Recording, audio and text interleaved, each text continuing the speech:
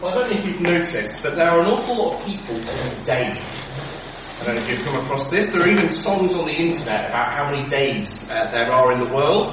I checked in my phone contacts this afternoon. I have 20 Daves or Davids in my phone. 2 of the Davids have exactly the same name. So I don't know. As I was looking, I thought, how do I know which one to ring? It's quite complicated. But what we have before us in 1 Samuel is the reason why. 1 and 2 Samuel, not so much about Samuel, actually dies half the way through, but more about David and the run-up to his reign. The 2 books, 1 and 2 Samuel, are one book in the Hebrew Bible. They were split in 2 when the Bible was translated into Greek. And since originally the Greek version was more popular, that's what we've gone with as well. But really, they're actually one book. They're holding together. One very long book, but one book nonetheless. So what we have here is something to look at together as one story. And it also means that even though we call it 1 and 2 Samuel, at least half of it wasn't written by Samuel. So he dies in 1 Samuel 25 before even 1 Samuel is finished, let alone 2 Samuel. But it does start off with Samuel's story, which makes sense of why we've got it there. What is it about, though? Well, firstly, the plot. Put simply, what we have in 1 Samuel, it goes from Eli to Samuel, Samuel to Saul, Saul to David, while Saul is still alive. 2 Samuel is just David, briefly as king of Judah, and then David king of all Israel for the rest of the book. So any stories that you know about these guys will probably be there in 1 and 2 Samuel. And what makes 1 and 2 Samuel different from, say, 1 and 2 Chronicles is that 1 and 2 Samuel is a warts and all account of these people. Their mistakes as well as their victories. Their errors as well as their graces. So we get Eli and his bad parenting, allowing his kids to do as they please, bringing dishonour and eventually death to his family. We get Samuel and his bad parenting, who appoints his sons as judges even though they end up accepting bribes and perverting justice. We get Saul and his disobedience to God, how he offers unpermitted sacrifices and seeks to murder David, and of course his bad parenting as well, as he ostracises his son for supporting David. We get David and his adultery with Bathsheba, his murder of Uriah, his counting of the people, and his bad parenting as well, as he allows his children to attack and abuse one another without sanction. As well as pointing for the need of a good king, it also seems to call for a good parenting manual, I think, as you go through the book. But the book opens on a positive note. You get the story of Hannah and the miraculous birth of Samuel. You get the Song of Hannah, which forms the basis for the Song of Mary in the New Testament, which we call the Magnificat. It's a story that sounds a bit like Jacob from Genesis. That was the sort of birth of a nation situation. Well, there was a man married to 2 women, and here we get a man married to 2 women. And like Rachel and Leah, one wife, Hannah, has been unable to conceive children. So she prays at the temple, and long story short, she has a child, and she gives him, and he ends up, she gives him to high priest Eli to raise. The child is Samuel, whose the book is named after. He's commissioned by God and becomes Israel's priest, prophet, and judge. Only Moses, so far in the story, has worn so many hats, if you like. But Samuel takes up those 3 hats as well. Meanwhile, Eli's 2 sons are working their way through the young women who serve at the tabernacle, and stealing from worshippers there by lying about what sacrifices they were supposed to offer, and instead telling them what their preference for meat was. So they wanted it roasted rather than boiled, so that's what they tell the people. The Lord pronounces judgment on them, and both of them are slain by the Philistines in an attack. And during that attack, the Ark of the Covenant is taken. When Eli hears about it, he falls backwards off his chair and dies, leaving Samuel as high priest. The Ark is returned to Israel after it keeps knocking over statues of Dagon in their temple, and the Philistines start breaking out in tumours. So they decide it's a good idea to send it back to Israel. They don't want it anymore. Then Israel, after it comes back, demands a king. Partly due to the fact that Samuel's sons are just not up to scratch, taking bribes and perverting justice.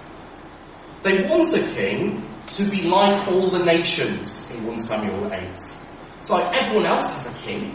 Everyone else has got one. We don't want to be different from the nations around us. But if you think about it, that's exactly what they were supposed to be, wasn't it? They were supposed to be different from the nations around them. Nevertheless, this was always part of God's plan. He'd given instructions on what a king should be like, and he'd done all that back when Moses was around, back in Deuteronomy. So God gives them a king like all the nations around them. In other words, a bad one. Saul the Benjaminite. Now, if you're here for the book of Judges, you remember that Benjamin is not the sort of best tribe. And in fact, the place that Saul comes from is the place where the really bad things have happened in Judges. So it should be sort of alarm bells as you read this, that Saul is not going to be a good king. He looks like a king. He's got the sort of, bravado, but he's insecure and he's just not up to it. I mean, for example, when they actually start to appoint him as king, he's hiding in the luggage, not really a front person. And he's always making mistakes, trying to do things his own way and keep people on side. He offers sacrifices he's not authorised to when Samuel turns up later than expected. He nearly ends up having to execute his son Jonathan when he calls a fast on pain of death, but forgets to mention this to his son.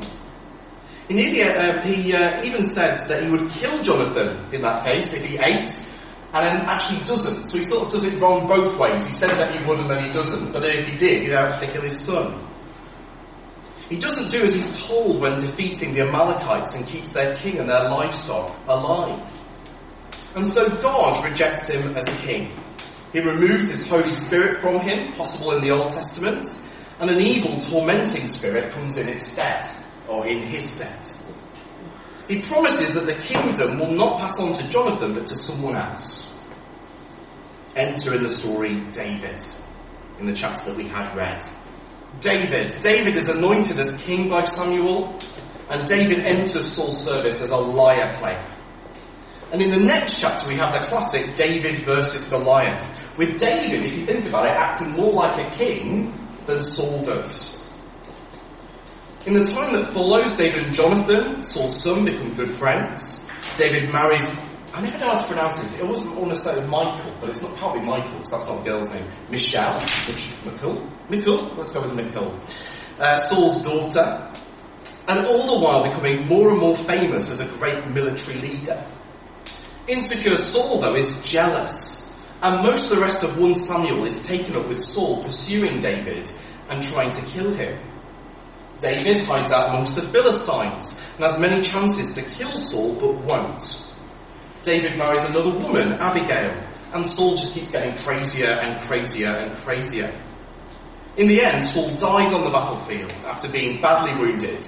He commits suicide, falling on his own sword to avoid possible torture by the Philistines. Jonathan, his son, dies too in the same battle, and that's the end of 1 Samuel. It's basically the whole thing.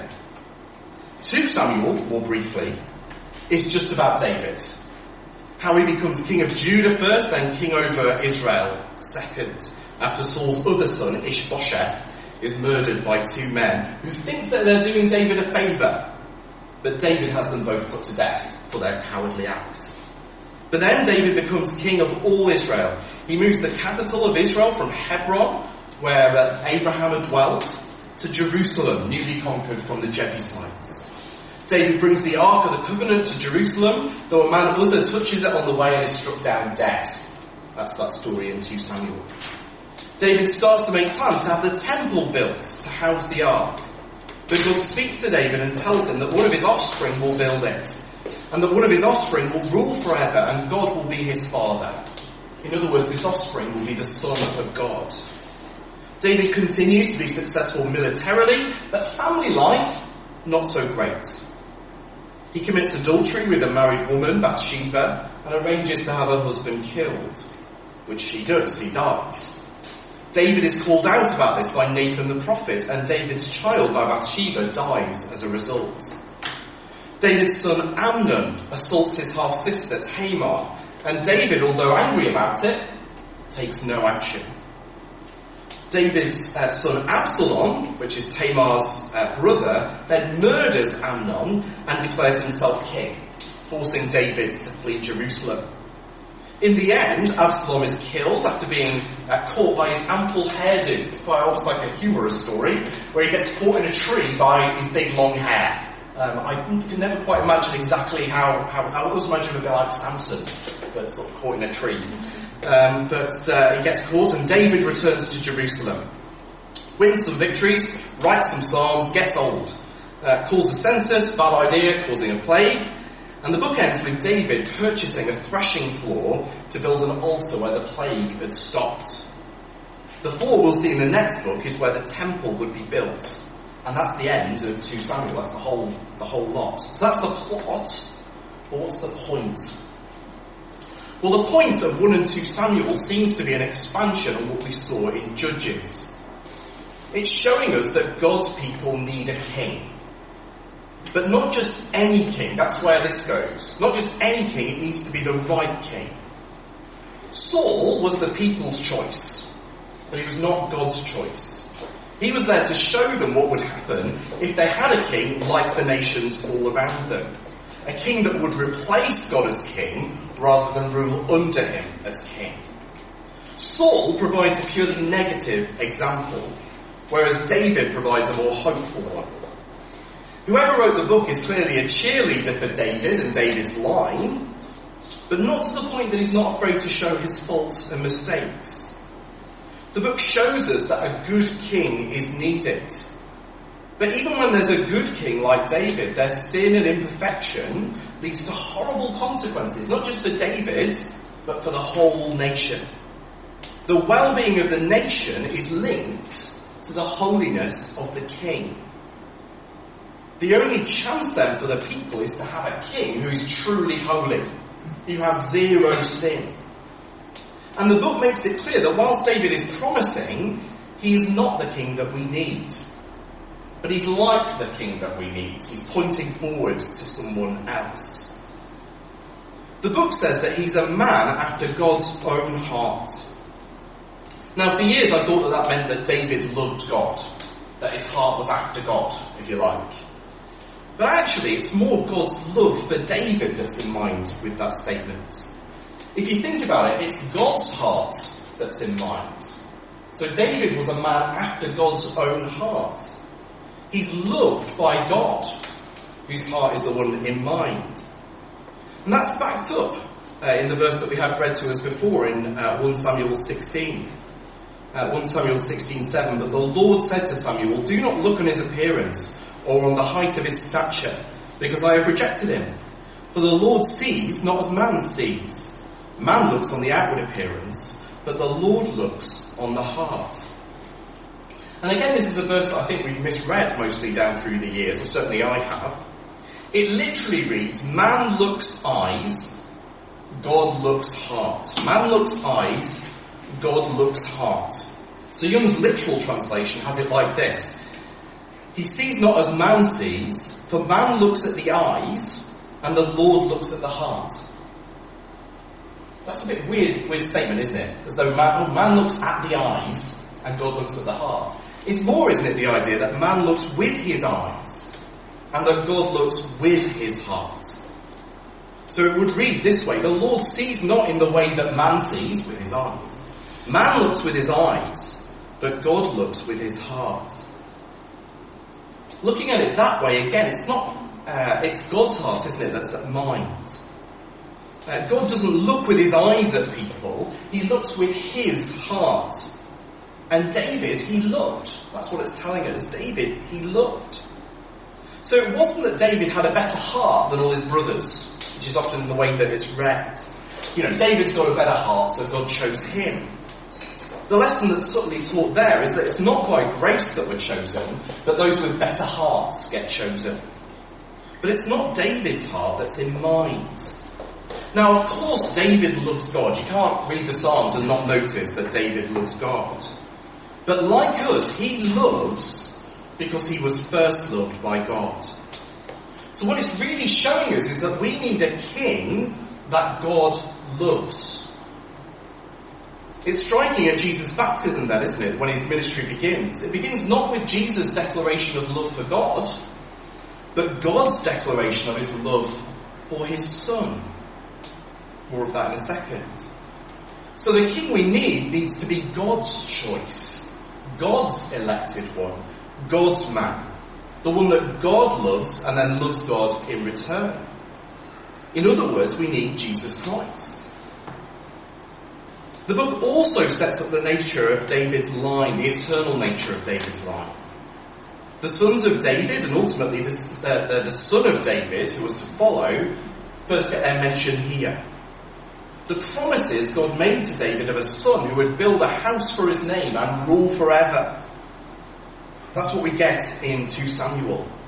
In the storyline of Samuel and Kings, we're to understand this as Solomon who builds the temple. But he doesn't entirely fulfill all the promises. He doesn't reign forever. In fact, he messes up so bad that because of him, the kingdom will split in two. But more of that next time. But the way that prophecy often works in the Bible is that there's a sort of provisional fulfillment close to the time and a full one later. That's what happened with Joshua, if you remember, a sort of provisional rest in the land, looking forward to a lasting one. And that's why the New Testament can keep referring to Jesus as the Son of David, the one who is the fulfillment of that king who will reign forever, the one who would build a house for his name, the new temple, the church, the Son of David who has God as his Father, the Son of God, in other words. The Son of God, then, is a title as well as being literally true for Jesus. It was a title for the true King of Israel that was to come. Jesus is that Son of David, who is also the Son of God. Literally the Son of David through both Joseph and Mary's lines, and literally the Son of God by his conception by the Holy Spirit. But why are we talking about Jesus there? What has it got to do with us? Well, the thing is that we need to remember that Jesus is actually the hero of 1 and 2 Samuel, and not us, not even David. And actually, so many of our stories, we put ourselves, as we read 1 and 2 Samuel, we put ourselves as David, or as Samuel, or as the hero. But why? Actually, when you read it through, they point to our true hero, Jesus, and actually only to us in a secondary way. I mean, where are we in the stories mainly? Actually, we are the Israelites, aren't we? We're God's people. We are the ones accepting or rejecting David's kingly claim on our lives. But in our case, we're accepting either Jesus' claim to our life or rejecting it. And there is much to learn from David for us too, as we see that through Christ. Because actually we're supposed to be like Christ, who was the Son of David. But what it means though is, even if your name is Dave, you are not David initially in the story. Actually, we need to see that as Christ. And we need to let 1 and 2 Samuel point us to him, and then understand how we live under him. And that is 1 and 2 Samuel.